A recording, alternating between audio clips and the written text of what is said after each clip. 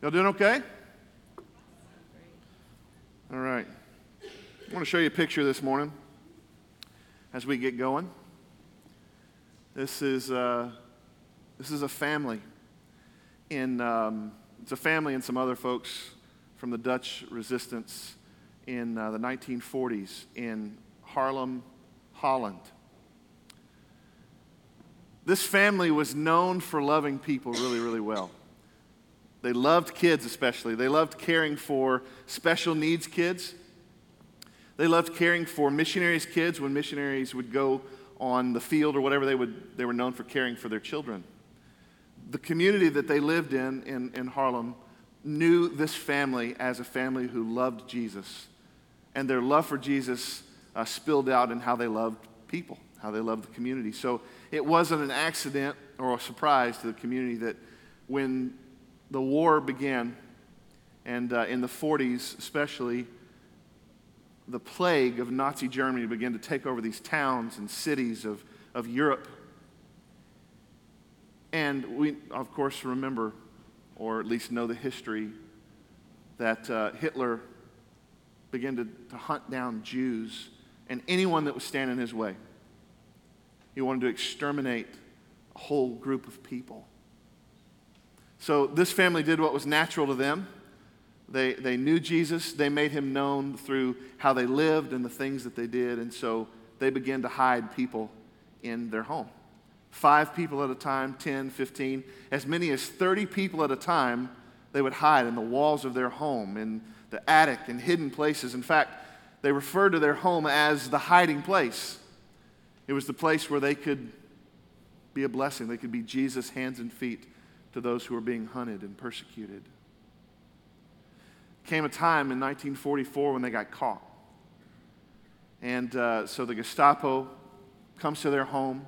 They arrest 20 people that day in their home, many of which were the family, the Ten Boom family.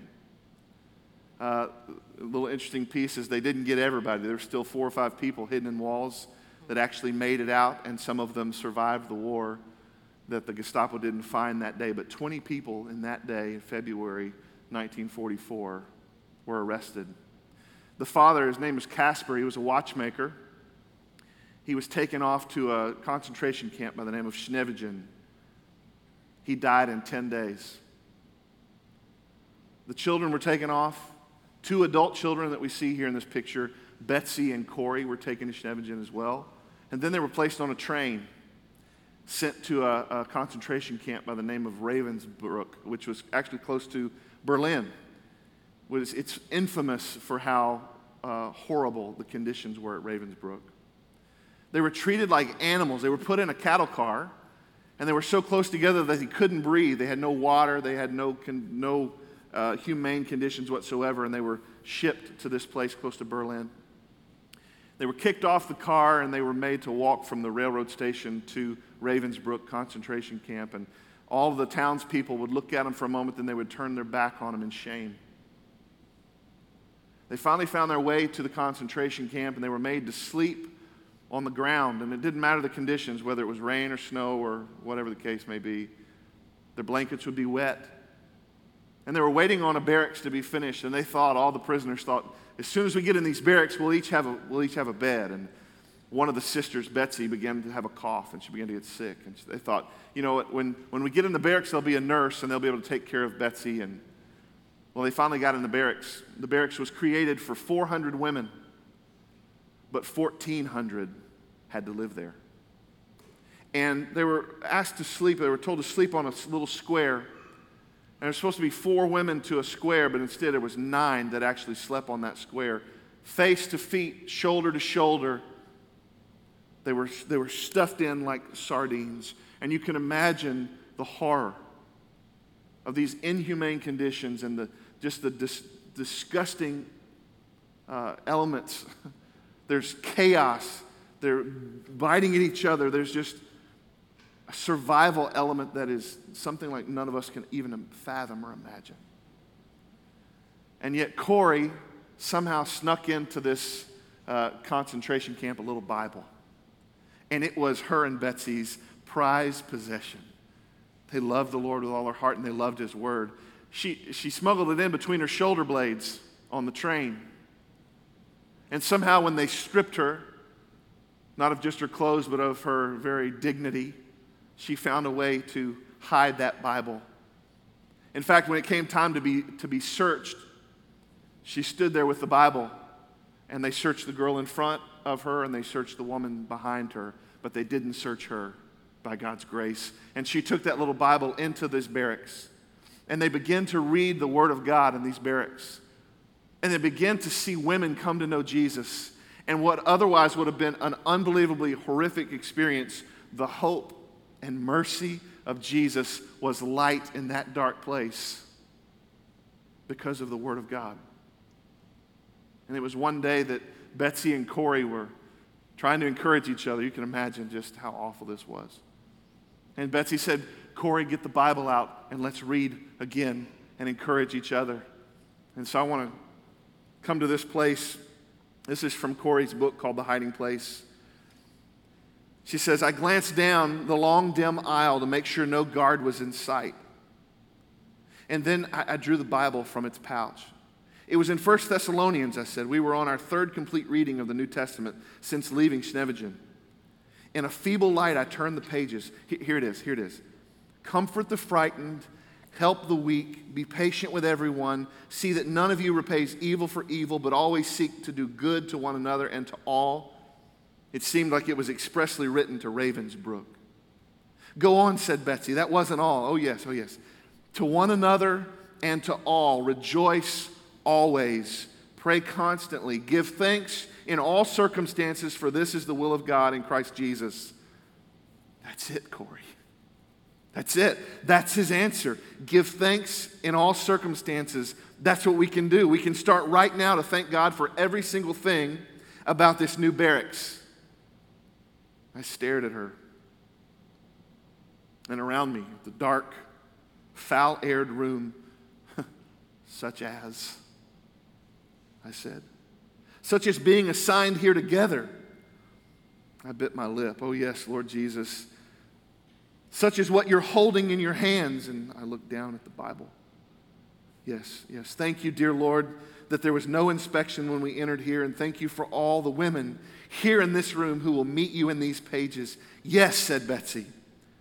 Thank you for this room. Thank you for this very crowding in here. Since we're so packed so close that many more will hear. She looked at me expectantly. Corey, she prodded. Oh, all right. Thank you for the jammed, crammed, stuffed, packed, suffocating crowds. Thank you, Betsy went on serenely. For the fleas and Betsy stopped her and said, Corey stopped her and said, the fleas, wait, that's too much, Betsy. There's no way that even God can make me grateful for a flea. Give thanks in all circumstances, she quoted. Doesn't say in pleasant circumstances. Fleas are part of this place that God has placed us. And so we stood between piers of bunks and gave thanks for fleas. But this time I wasn't sure. I was positive that Betsy was wrong.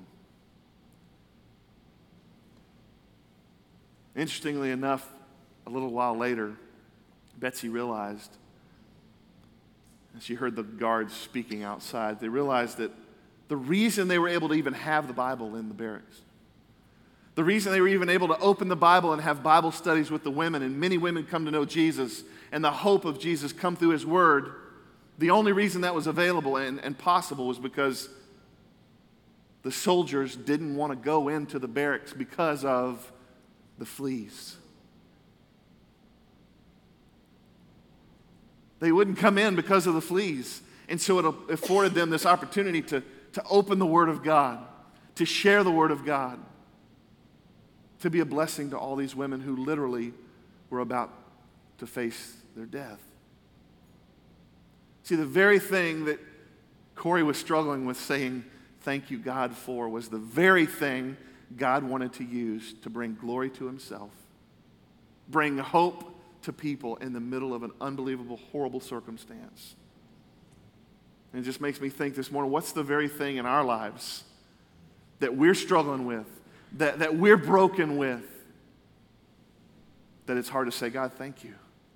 for this thing in my life. Because listen, it could be that very thing in your life that God wants to bring glory to himself through. It could be that very brokenness in your story, in you, that God could use for his glory to bring hope and healing in Jesus. A little bit later, Betsy died in that prison. But before she died, on the ground, she looked up at her sister Corey and she said, Corey, we have to tell them. We have to tell them. Corey said, tell them what? What do you mean? She said, we have to tell all these people that there is no pit so deep that he is not deeper still. The faith of these women is unbelievable. Church, the reality is we can't begin to give thanks this morning or any morning until we're thankful in our hearts. It's something that we do internally. Before it's something that we do externally, it's something that we have to have inside of us. It's something that we have to feel before it's something that we do. 2 Corinthians 9:15 says, thanks be to God for his indescribable gift. Paul says indescribable, and for many of you this morning, you know Jesus, and you know that his mercy and his love and his kindness, his provision is something that you can't even begin to describe. He's so good. And so you're thankful in your heart and your spirit. Colossians 3:15 says, and let the peace of Christ rule in your hearts, to which indeed you were called in one body, and be thankful. Let the word of Christ dwell in you richly, teaching, admonishing one another in all wisdom, singing psalms and hymns and spiritual songs with thankfulness in your hearts to God. You see, before we can give thanks, we have to have an attitude of thanksgiving. It starts in our hearts. It starts in our hearts. Listen, we're going to do something a little different this morning. Everybody was given one of these little cards. Did you get a little index card this morning? Did anybody not get one of these? Raise your hand and we'll get one to you. Paul needs one in the sound booth. If you didn't get one down here in the middle, just raise your hand if you don't have one. We want to make sure you get one, okay? Also, if you don't have a pen, we've got those too. Just raise your hand and they'll bring around stuff that you need. There's one down here, guys. There's one in the middle. There's one over here.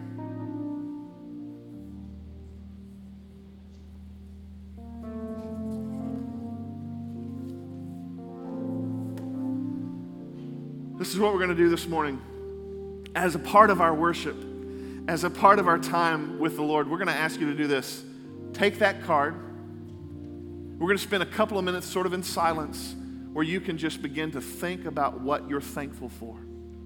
I want you to write down 5 things on that card that are indescribably wonderful in your life, or maybe indescribably difficult in your life, because what we've learned now through Corrie ten Boom is that we can be thankful even for the things we didn't know we could be. What are the things in your life that you're thankful for? Will you write down 5 things? And after you do that for a couple of minutes, we're going to ask you to, in silence, do that. And then we want it to be kind of noisy in here because we want you to share with your neighbor what are the 5 things in your life that you're thankful for. Will you do that right now? And we'll come back and worship a little bit more in just a second.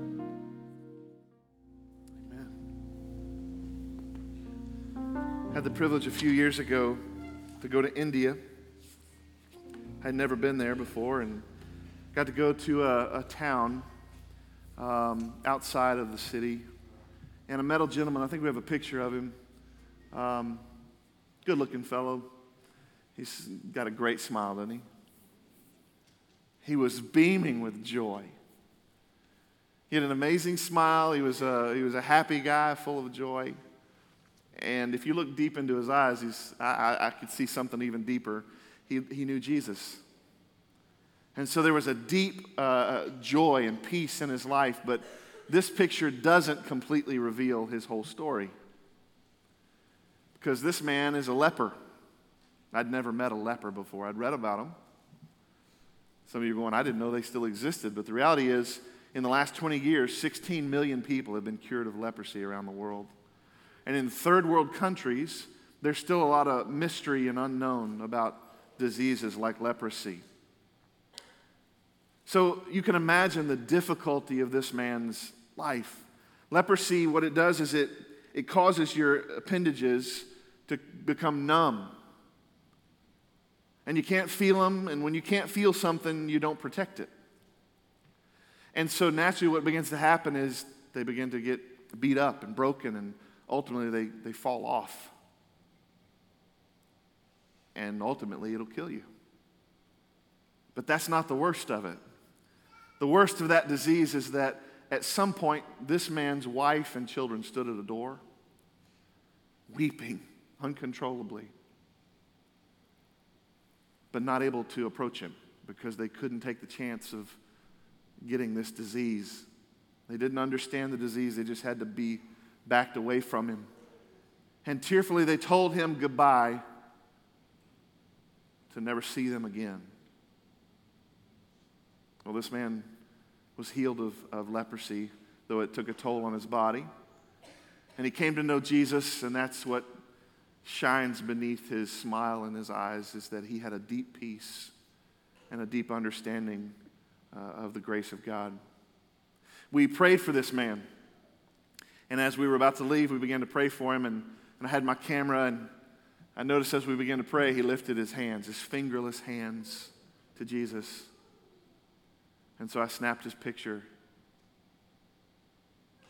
and I was just reminded, God, what is broken in my life that I've refused to lift to you and say thank you for? What's difficult in my life that's been hard for me to say thank you for? And this man led me in worship that day. He reminded me this week as I was thinking about what we were talking about today of a story in the book of Luke where Jesus meets 10 lepers. I want us to go there and look at this together in Luke 17, verse 11. It says, on the way to Jerusalem, he was passing along between Samaria and Galilee. And as he entered a village, he was met by 10 lepers who stood at a distance.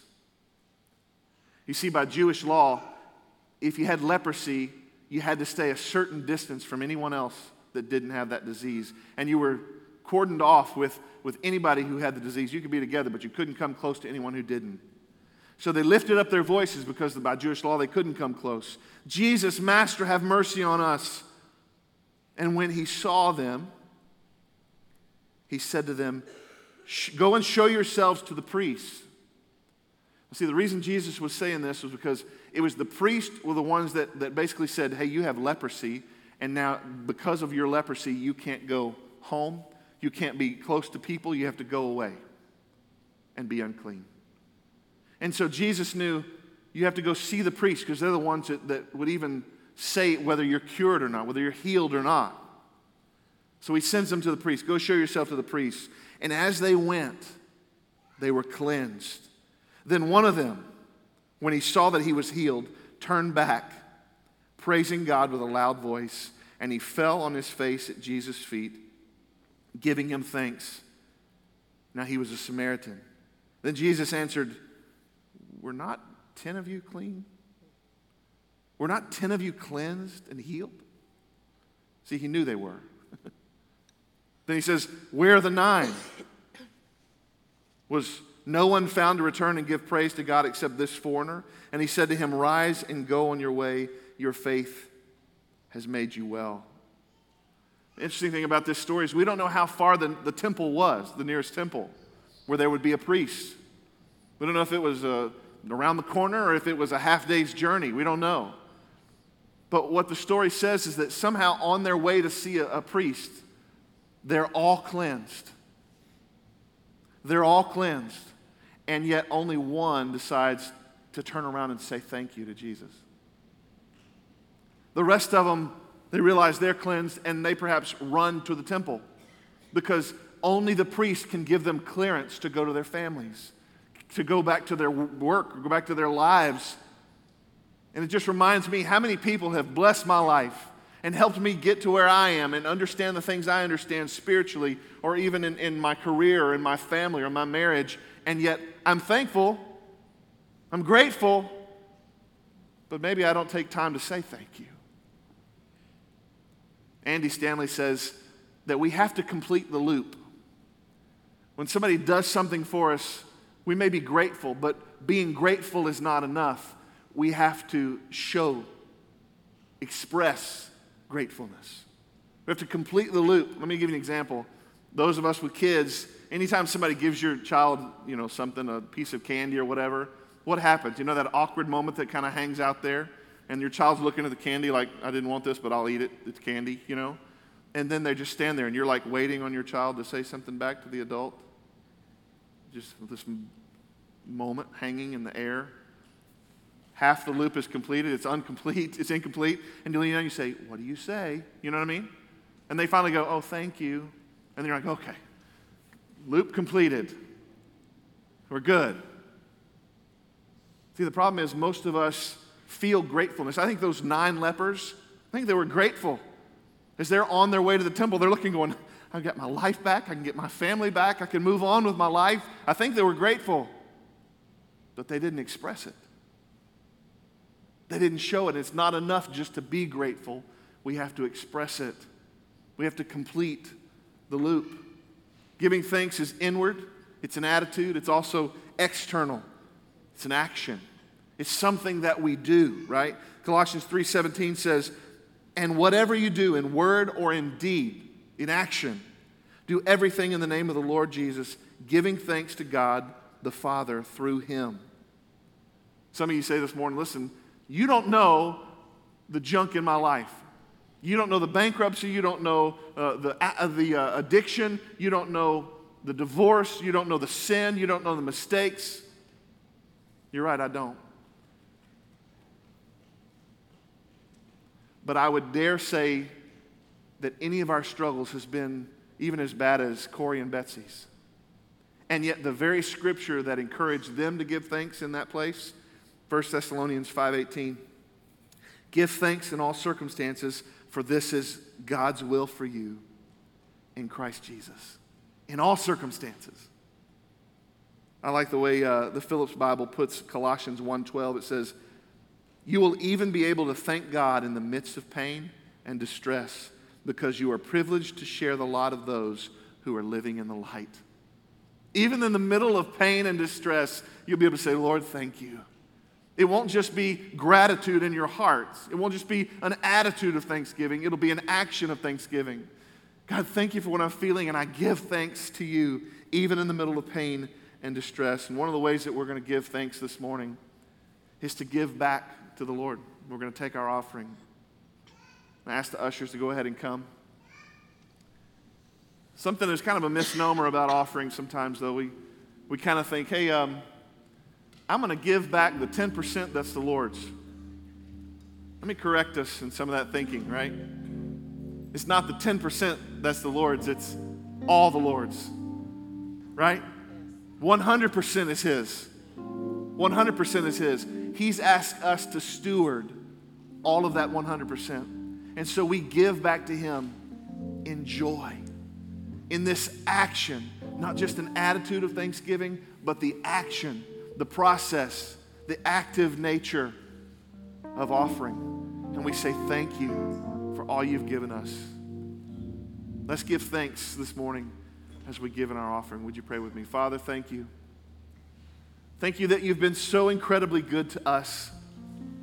And we haven't faced leprosy, and maybe we haven't faced a concentration camp. But many of us have faced broken hearts and broken lives and addictions and broken relationships and places in our lives where maybe we've even been hopeless.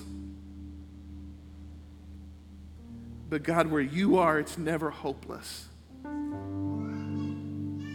So we give thanks today, maybe even in the middle of pain and distress, and we say, God, you are worthy of our praise. 100% of all that I am and all that I have is yours. We give back now in joy, and we say thank you for all you're doing and all you're going to do. We love you, Jesus. Receive this as our worship today. In your precious name, amen. Pray with me. Lord God Almighty, there is none beside you. No one. You are alone in your majesty, in your glory. You and you alone are worthy of our worship today. God, thank you for what you've done. Thank you for who you are. And thank you that you accept this worship not because of something we've done, but something you've done. You've given your only Son. And so you accept our worship. You accept our praise. You allow us to enter the holy place where you are boldly because of the blood of Jesus. And we thank you. Oh, how we thank you. In Jesus' name. And God's people said, amen. You may be seated.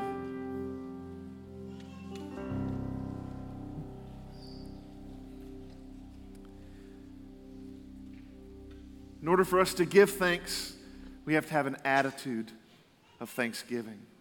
Then we give thanks, right? But even that is not enough. I don't think it's enough. We feel it, we do it. But more than just giving thanks, we have an opportunity, church, to live thanks. To live thanks. That as we give all that we are, we live in such a way that honors Jesus. But I'll be honest with you, it's very difficult for us. Here's the reality. Here's the truth. We are an ungrateful people.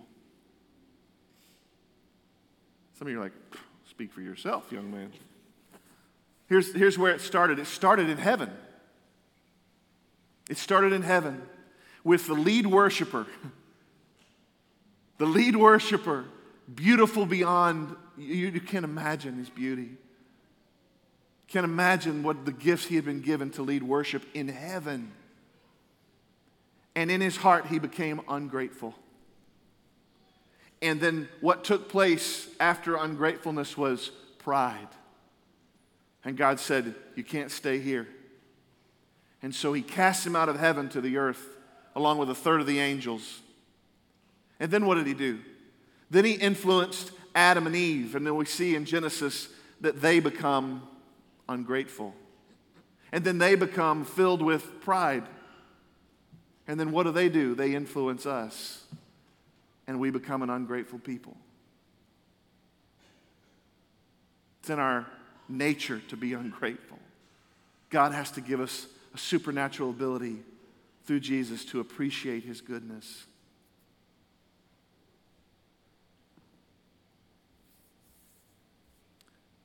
I think about this guy that was on the screen.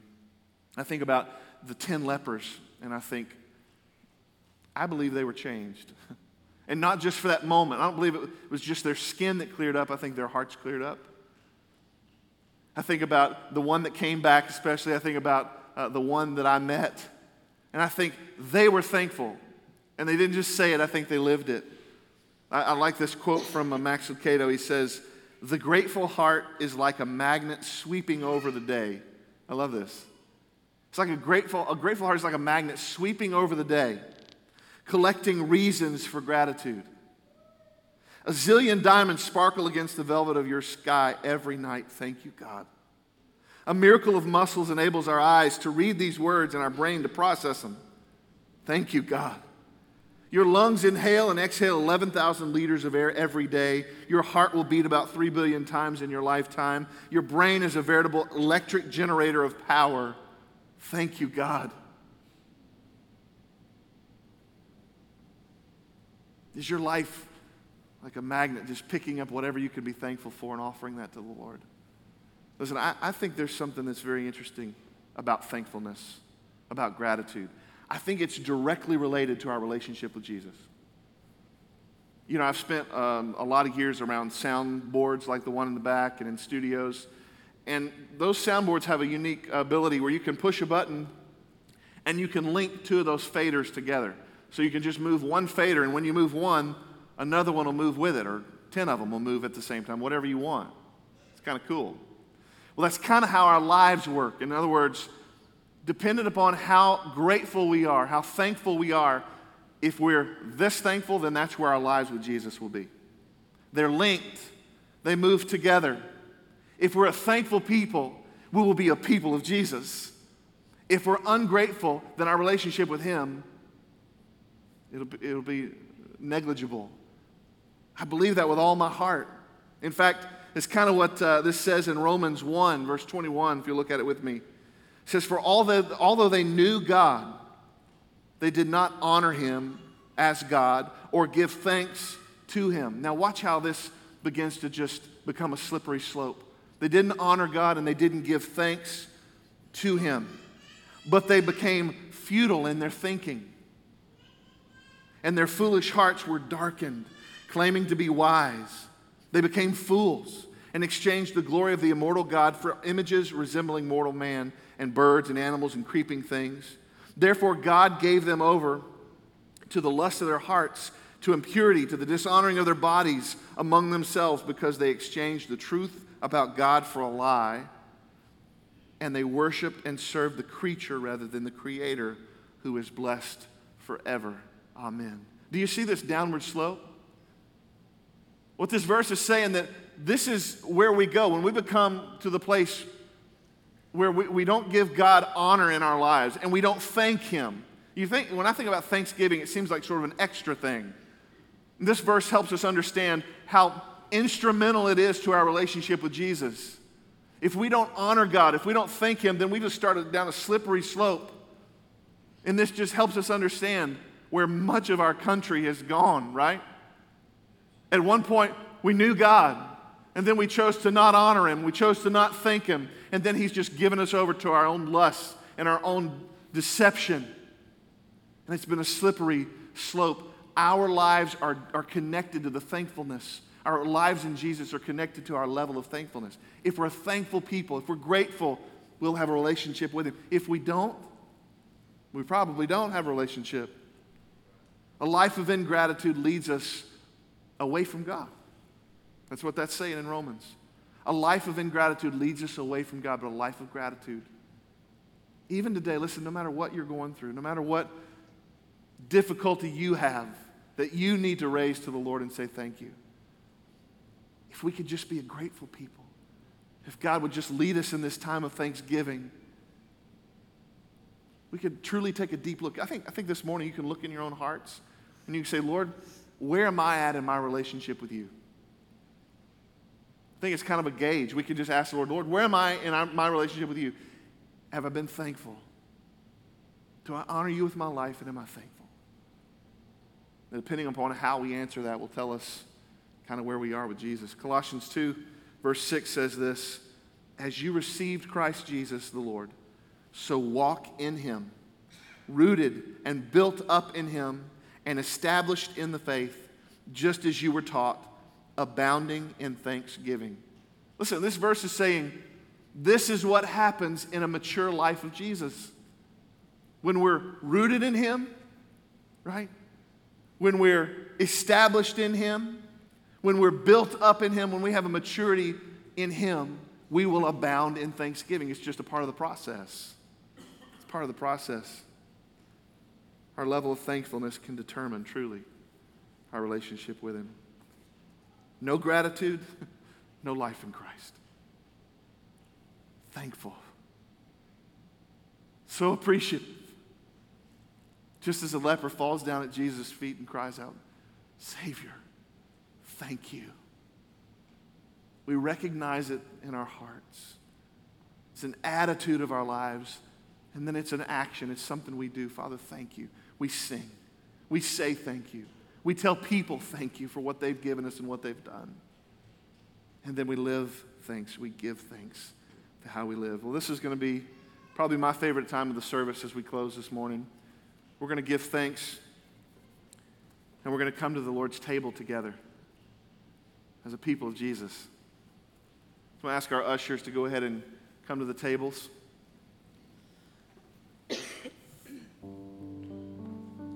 One of the ways that we get to give thanks this morning is just as Jesus did. The Bible says that he gave thanks before he gave it to his disciples.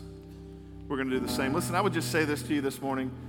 If you're a follower of Jesus, if you've trusted Jesus to be your Savior, we want to invite you to take this with us. take this with us. But if maybe you're in a place where you're just like, I don't think I know Jesus as my Savior, or you would even say, I'm not sure. I'm really just not sure if I know Jesus. Or maybe there's a situation going on in your life where you've kind of been caught up in some habitual sin. Maybe today is a good time just to sit it out and pray and say, Lord, would you help my heart to know you and love you more? But if you know Jesus, you don't have to be a partner with South City. If you know Jesus as your Savior, we would invite you to take this communion with us. So these ushers are going to serve you in just a moment. And we'll just hold on to the elements and we'll take this together.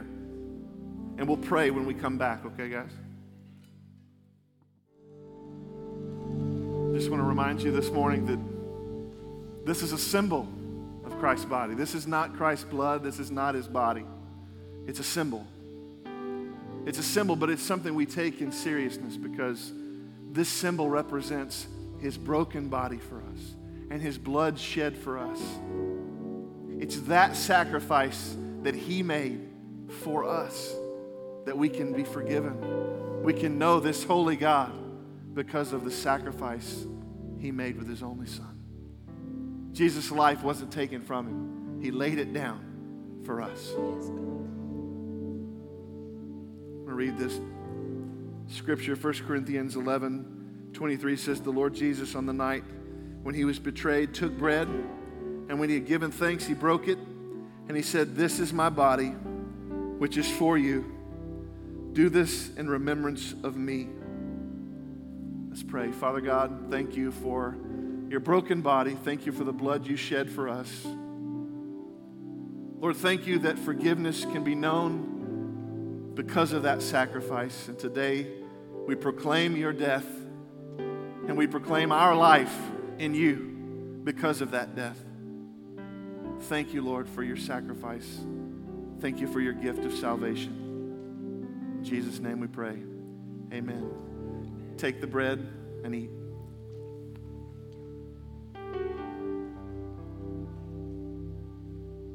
Verse 25 says, in the same way, he also took the cup after supper, saying, this is the cup of the new covenant in my blood. Do this as often as you drink it in remembrance of me, for as often as you eat this bread and you drink this cup, you proclaim the Lord's death until he comes. You may drink.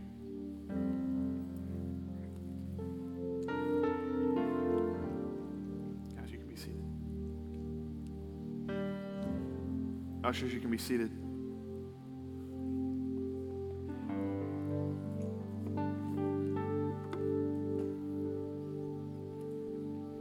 Pray with me. Lord, it's hard for me to find words, honestly.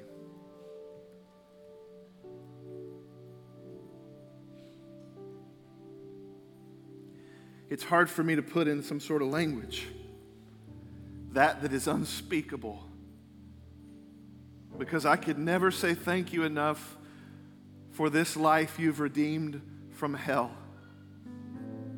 God, I am unworthy. I am a sinner. I am a rebel. I have walked away from you. And yet, Jesus, you have forgiven me. Even while I was still a sinner, you died for me. Thank you for your gift. Thank you for your salvation. Thank you for giving me life. It's nothing that I've done, not of my works, not of anything that I could ever do. This is your gift to us. This indescribable gift. And so we say thank you. We say thank you from our attitude, from our hearts. We say thank you in our words, in our songs. And Lord, we live thank you every single day. It's the least that we can do is to live thank you for all that you've done and all that you've given us. It's in Jesus' precious and wonderful, most holy name we pray today.